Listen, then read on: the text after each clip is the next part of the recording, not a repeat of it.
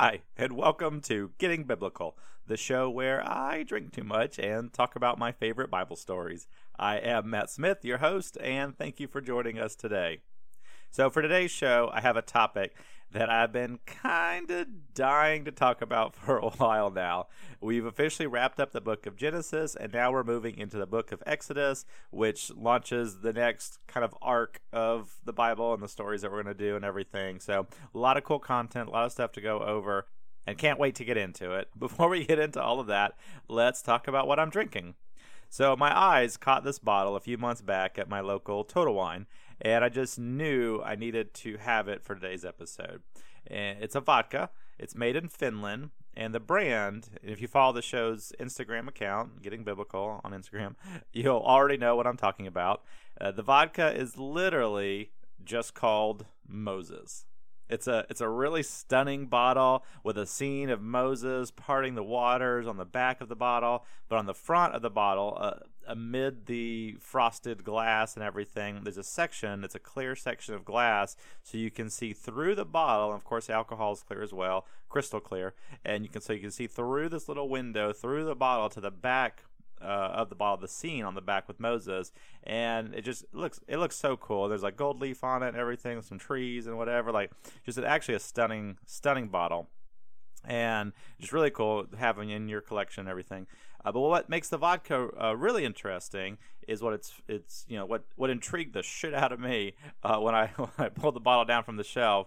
It's made from sugarcane, which typically isn't a thing that vodka is made from. You know, in my head, sugarcane equals rum, and that's true.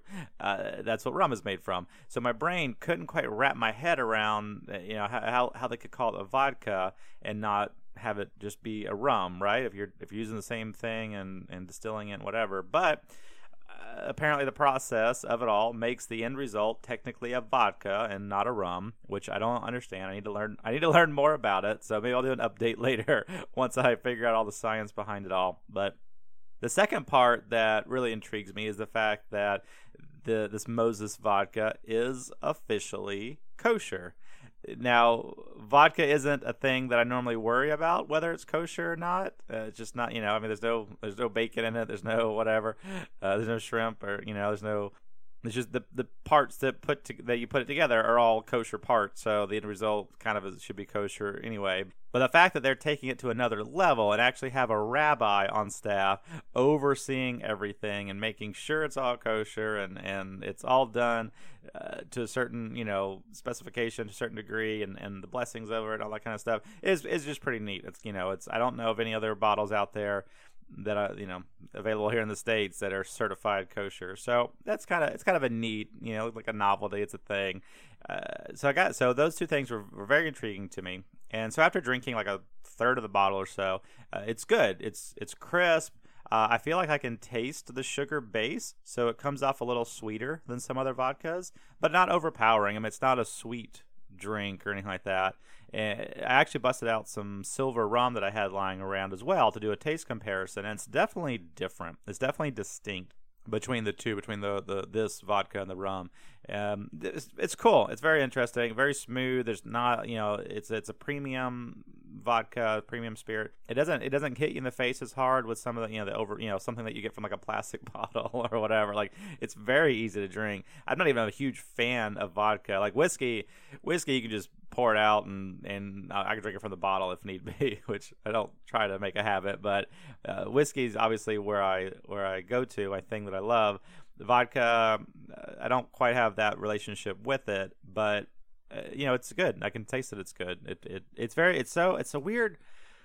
It almost feels like alcoholic water, which I don't know if that's a compliment or not. Like it's crisp and it's clean. You can tell there's alcohol in it, and it changes the flavor a little bit. But it's almost just pure, like, no taste, which feels like a weird thing to say. Like, why am I spending extra money for something that doesn't have a taste? So, which is again why I might have an issue with vodka. But anyway, So I tried it with. I had it straight up though. I had the vodka straight. I had it a little bit of ice just to see. I had a little bit of cranberry juice to do, a little Cape Cod, that type of thing. Later, I'm going to try some other stuff. I really want to see. I didn't have any vermouth with me right now, so or olive juice actually, either of those things. I really want to try it in a martini. I think it would make a fantastic martini, real crisp, a little bit chilled, shaken, all that kind of stuff. I think it would be really great for that. So we're not. I wasn't prepared to go down that road just today. So you might see this bottle come back in the future. We do a part 2 of this bottle, but that's for later. Anyways, so that's what I'm drinking. Moses vodka to tie in with today's episode. It's really great. Maybe kind of a novelty, but the bottle is absolutely gorgeous, absolutely stunning, so cool. So definitely keeping it around even once the liquid is gone out of it. But super cool. You should check it out. Great stuff. And that is what I am drinking today. So let's move on to the Bible stuff. So we left off with Joseph bringing all of his brothers down to Egypt and taking care of them and making sure they didn't die from the famine and all that kind of stuff. And things are going, pretty okay for everybody.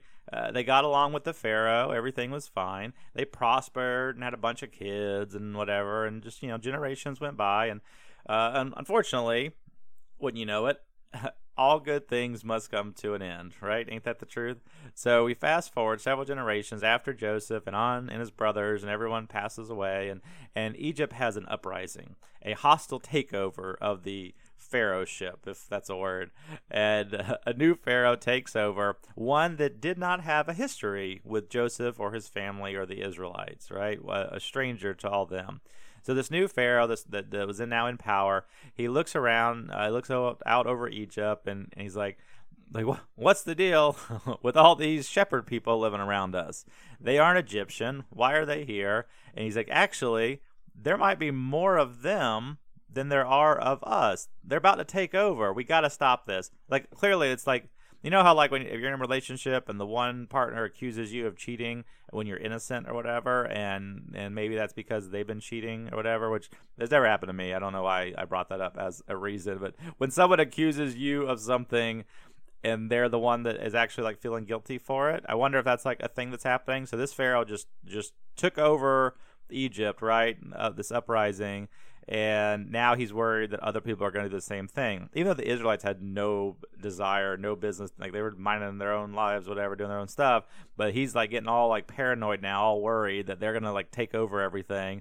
And so he's like, we gotta stop this, right? We gotta cut it off. No more of this. These shepherd people over here.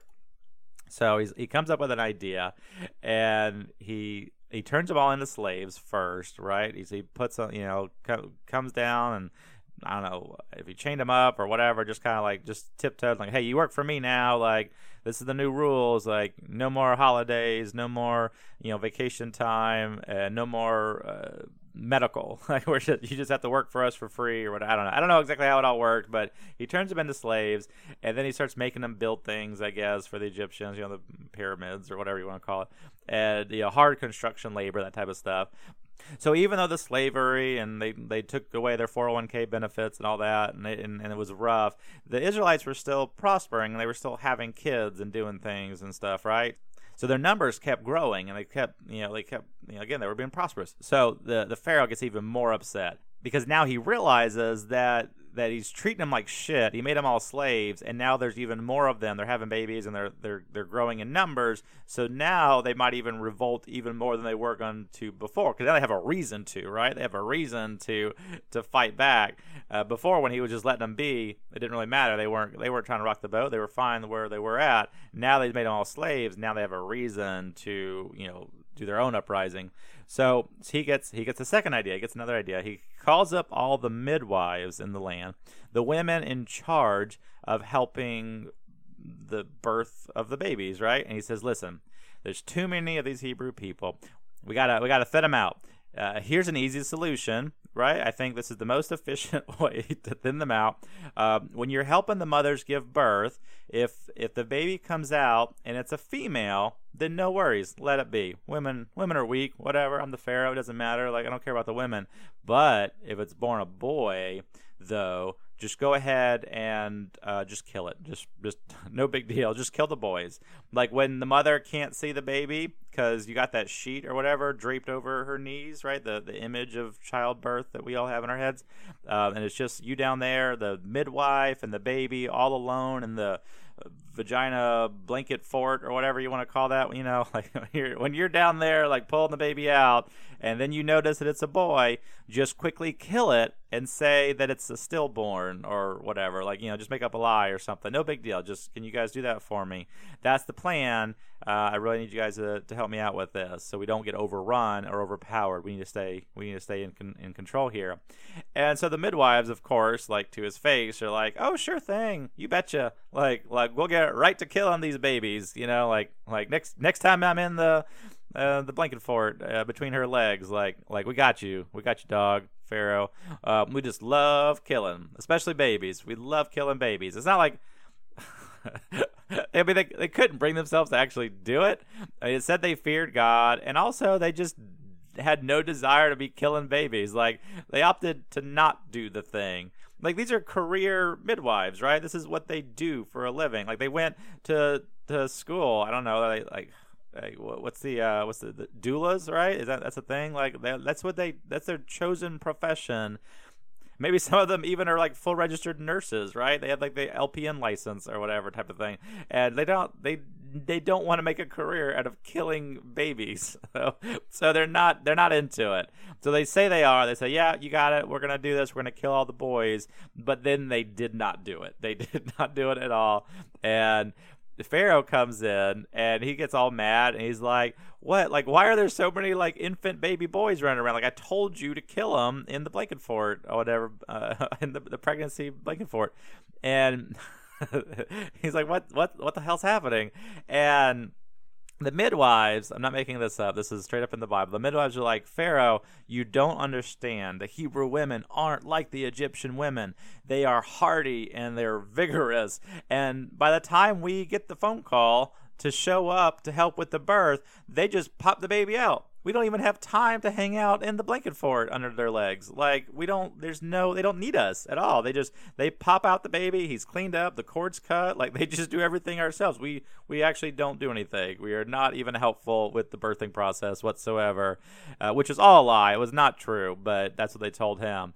And the Pharaoh didn't know enough about like what happens, I guess, in the birthing room or whatever. Like, it sounded legit to him. He's like, okay, I don't know if I believe you, but I don't know enough to not believe you. So he's like, let me figure out another plan. So he ramps it up and like puts it into overdrive. He skips the midwives altogether and just starts giving official orders to all of his guards, all of his whatever, all of his men, that the slave masters, whatever. And he tells them, he goes, whenever you find a Hebrew male child under, I don't even know if they gave him an age limit, just like a male child of the Hebrew people, just scoop them up and throw them into the Nile River. Just throw them in the river. They'll either drown in the river because they're babies, or they'll get eaten by the crocodiles that live in the Nile or whatever it is, right? But just scoop them up, just throw them in, don't give a fuck. Like, the stupid midwives are just too unreliable.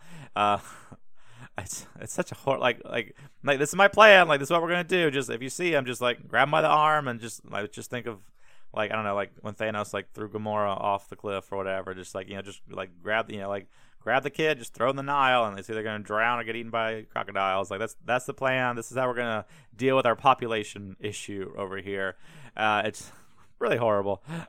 So during all this nastiness, all this whole like babies being thrown in the river type of thing, there was a baby born, a baby boy, and his mother, not wanting him to get thrown to the crocodiles or whatever, she hides him for 3 months, right? Doesn't let him go outside and play. Or 3 months, actually. Never mind. What am I even saying? Like, they don't. By 3 months, they don't do anything. 3 months, they just sit around and nurse and poop, like whatever. They don't do anything. But for the first 3 months, she hides him.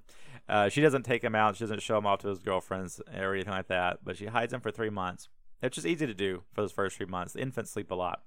Maybe she dresses him up like a girl also. I don't know. Maybe. And I don't know. But after about 3 months, she realizes she can't keep the charade up any longer. So she's got to do something, and if she just like lets it be known that she's got a baby boy, he's gonna get thrown into the river. So she finds a basket that will float on the water, finds a little basket, little boat for the baby, and puts the baby in the basket, puts him in a little cloth or whatever, and sets him down the Nile River. And like, okay, to be honest, I'm not sure what she was thinking was going to happen. I don't know what she thought was going to happen here. Like, the odds are that if you put an infant in a basket and send it down the Nile River, like, nothing good is going to come from that. Like, that's not a great scenario. So maybe in her mind, I don't even know. Maybe it was like kind of like a funeral for the baby, but like a graceful way to like put him in a basket and send him down. Like, maybe the basket was more of a casket than anything else. But she couldn't have him like thrown harshly into the river. She wanted to, say her piece and whatever, and like let him go down, whatever. I don't know what she was doing, but she puts him in the basket, sends him down the river to whatever destiny has in store for him. The odds seem way against anything good happening here, but whatever. So this baby has an older sister, right? Because the baby daughters weren't being thrown in the river or anything. So he has an older sister, who wasn't too, I guess, keen on the whole idea. Maybe she watches the basket from a distance. She's very curious what's going to end up with, what's going to be the end result of her little brother. So she watches the little basket float down the river, and wouldn't you know it, as luck would have it, very lucky, the pharaohs, that Dick, whatever, that guy, but the pharaoh's own daughter, a princess of the pharaoh, she's bathing in this particular spot of the Nile River. She's down there, she's taking her bath, whatever, and I guess at a certain spot they didn't have like crocodiles or whatever. It's a safe spot to bathe in. So she's bathing, and she just sees this basket floating along, and the basket gets caught up in the reeds, the nearby plants in the water. And she takes the basket and like opens it up, wondering what's in it. And what there's a little baby boy in here. And she's like, "Oh, like he's kind of cute. I think I'll keep him." Which is a totally logical thing to do if you find a baby in a basket in the water. But I don't have a baby. I've been wanting a baby. Here is one for me right now. So she scoops him up, and she's like, "I'm gonna keep him." And at this point, that baby's older sister, the older biological sister, comes running up, and she's like, "Oh, wow, miss, that's so wild that you just found that random baby here." like playing it up. She's like, "How are you going to feed him? He's still an infant. He needs to be nursed." Like, right? Isn't that how babies operate? And, Pharaoh, Princess Pharaoh, whatever, is like, she's like, "Oh, that's right. Like, I'm not lactating. I can't nurse it myself." And so the older sister is like, "You know what? It just so happens I know a lady that just recently had a baby, and if you wanted, like, she could like nurse the baby and babysit him and stuff like that, and could feed him, and like would you be interested in something like that? Maybe I could go talk to her for you." And the Pharaoh princess is like, "That sounds lovely. Give me the person's contact information, or are they on Facebook? Can I find them? Like, how? Like, give me their information. We need to connect." And so I feel like you see where this is going. It's so cool. The sister goes and gets her mom and whatever. It's the baby's own actual mother. And the mother gets put in charge of nursing and babysitting and watching this mysterious baby from the water, which was her own son. It's her own child. So she got to help raise or, make sure that the baby was taken care of, even though she had to pretend like she was just hired help or whatever. But, she knew. So it's very cool. Very neat. Very, very neat how it all played out. Good on you, Moses' older sister, who never gets talked about again, unfortunately, but I don't think she gets a name, but really, really cool of you that you were clever enough to set all this up. So, and so of course the baby was named Moses, right? Spoiler alert, you know the deal, which apparently means to pull up out of the water or something like that, which is what the princess did. So that's where he gets his name, Moses. It means to pull up out of the water, which is what she did. So Moses is growing up, and he's got this duality in him, right? Almost a dichotomy of, he knew he was Hebrew, but his birth mother helped nurse him and was probably part of his life at an early age. So he clearly isn't Egyptian. He knows he's not Egyptian, but he lived in the Pharaoh's palace also. Like, he was the Pharaoh's grandson, adopted. Yeah, that's right. Like, I mean, it's almost like if you went to a pound and got a dog or whatever. Like, but that's adoption also. So adoption is a fine word. So it's adopted grandson. But so he was raised by the princess in the Pharaoh's whatever castle or whatever they had back then. I don't know. So he's raised over there, but he also knows that he's Hebrew, so he has this deep connection over there. So he's in both of these different parts of these cultures, these lifestyles. And one day he's walking around. He really feels for his biological people, for the Hebrew people. He sees that they're slaves, and he's kind of above it all, I guess, a little bit. But he sees that it's happening, and he's not happy about it. Like, he definitely could have gotten raised up to be just a total dick and like not caring about other people and just like, well, I got mine, so it doesn't matter. Like, I'm rich and well fed and everything's okay. But he still had this heart for the Hebrew people that were being abused and everything as slaves. And so one day he's walking around, and just out of the middle of nowhere, he sees an Egyptian beating the shit out of one of the slaves, one of the Hebrew people. And Moses just loses it. He just can't take it anymore. And he looks around, he looks to his left, he looks to his right, sees that nobody else is nearby. So he springs into action, and he kills the Egyptian. I don't know how exactly, but he kills the Egyptian and then buries him in the sand and just hopes that nobody notices. Like whatever, no big deal. And it doesn't say if the Israelite that he saved was like thankful or anything like that, but he just like whatever. He kills the Egyptian, buries him in the sand, and then just goes about his day. Moses does. So then the next day he's walking around again. I don't know. Like, maybe. This put him in a bad light, I think. But at this point, I just imagine,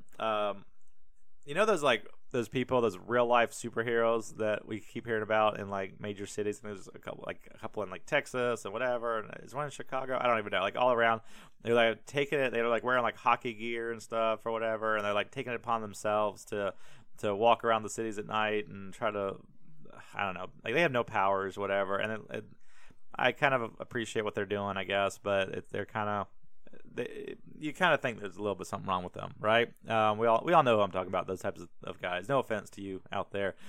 Keep your city safe. I can't wrap my head around it. Okay. So that's kind of what it feels like Moses is doing. Like, he's just walking around, like doing his daily like superheroing or whatever. And like, so the day before he sees the Egyptian beating the Hebrew, and he springs into action, and he's the Punisher, and he kills the guy, and like, okay, like now you're safe or whatever. Go back to your family. And the next day he's walking around again, but this time he sees two Hebrew people fighting, two Israelites fighting. And he goes up and he's like, what's your deal? Like, why are you fighting? Like, who's at fault here? He asks them, who's at fault? And they're like, why are you asking? It's none of your business, one. And who do you think you are? You're not the boss of us. Like, who's at fault here? What, are you gonna kill one of us just like you did the Egyptian? And Moses is like, oh shit. And he starts freaking out because he knows that he's about to get in trouble, because what he thought was a secret when he killed that guy and buried him in the sand is now apparently public knowledge, and he knows that it's just a matter of time before the Pharaoh finds out, and he is not going to be happy about this. So even though it's like his adopted grandfather or whatever, it's like he's like, this won't end well for me. So Moses dips. Moses runs away. He leaves Egypt. He bounces, and he goes to a place called Midian where he can lay low. I'm going to stop actually right there for the time being, and we'll get into the rest of it later. We'll find out what happens with Moses, as if you don't already know. And by the rest, I mean like a lot. So to give you an idea of the story of Moses, the book of Genesis that we just finished, that book alone covers the creation of the world, Noah's Ark, Abraham, Isaac, and Jacob, and all of that. All of that is in Genesis that we've covered. Moses is pretty central in this book of Exodus, the next book Leviticus, and the next book Numbers, and the next book Deuteronomy. And Deuteronomy is essentially just a big speech that Moses makes before he dies. And then his death is even mentioned in the beginning of the next book, Joshua. So creation of the world, Noah's Ark, etc., generations, all of that in Genesis. Moses gets 4 whole books and a little bit of another one. Like Moses is a big old deal. A lot of stuff to go over. So God did a lot with Moses. A lot of laying down rules and laws and stuff or whatever, but some neat adventures too. So we've got so much stories, so much Moses to go over. You might get sick of him by the time that we're done. There's a lot going on, so there's no reason to rush into it. We're gonna tiptoe into the water, as it were, of Moses, and gonna finish it right here. That's just his origin story, and then we can go from there in the next show. But for now, I want to switch gears a little bit and talk about something else that I am extremely passionate about. I want to talk about Superman. So, as you may or may not know, Superman was created by these two guys, Jerry Siegel and Joe Shuster. And Siegel was the writer, Shuster was the artist, and they were both Jewish. And the analogies between the story of Superman and the origin story of Superman and Moses are pretty neat, right? So, and that's what I want to talk about. So, we all know the general story of Superman, right? Superman, born Kal-El to his father Jor-El and his mother Lara on the planet Krypton. Krypton as a planet was about to be destroyed from the inside out, right? It was a dying planet, right? Depending on what canon you read, it's kind of a little bit different reasonings, but Krypton is about to blow up. Krypton is about to be no more. Like no one's gonna get out alive. No one's gonna be saved, and the whole Krypton people are in mortal danger, right? As a people, they are about to become extinct. Like they are about to be no more. But Jor-El gets this idea that to save his son from the peril that's about to happen, he builds a small ship, just big enough for a baby, and he sends the son away to escape their fate and to keep him protected, to send him off into the cosmos or whatever, which is just better than blowing up on Krypton, right?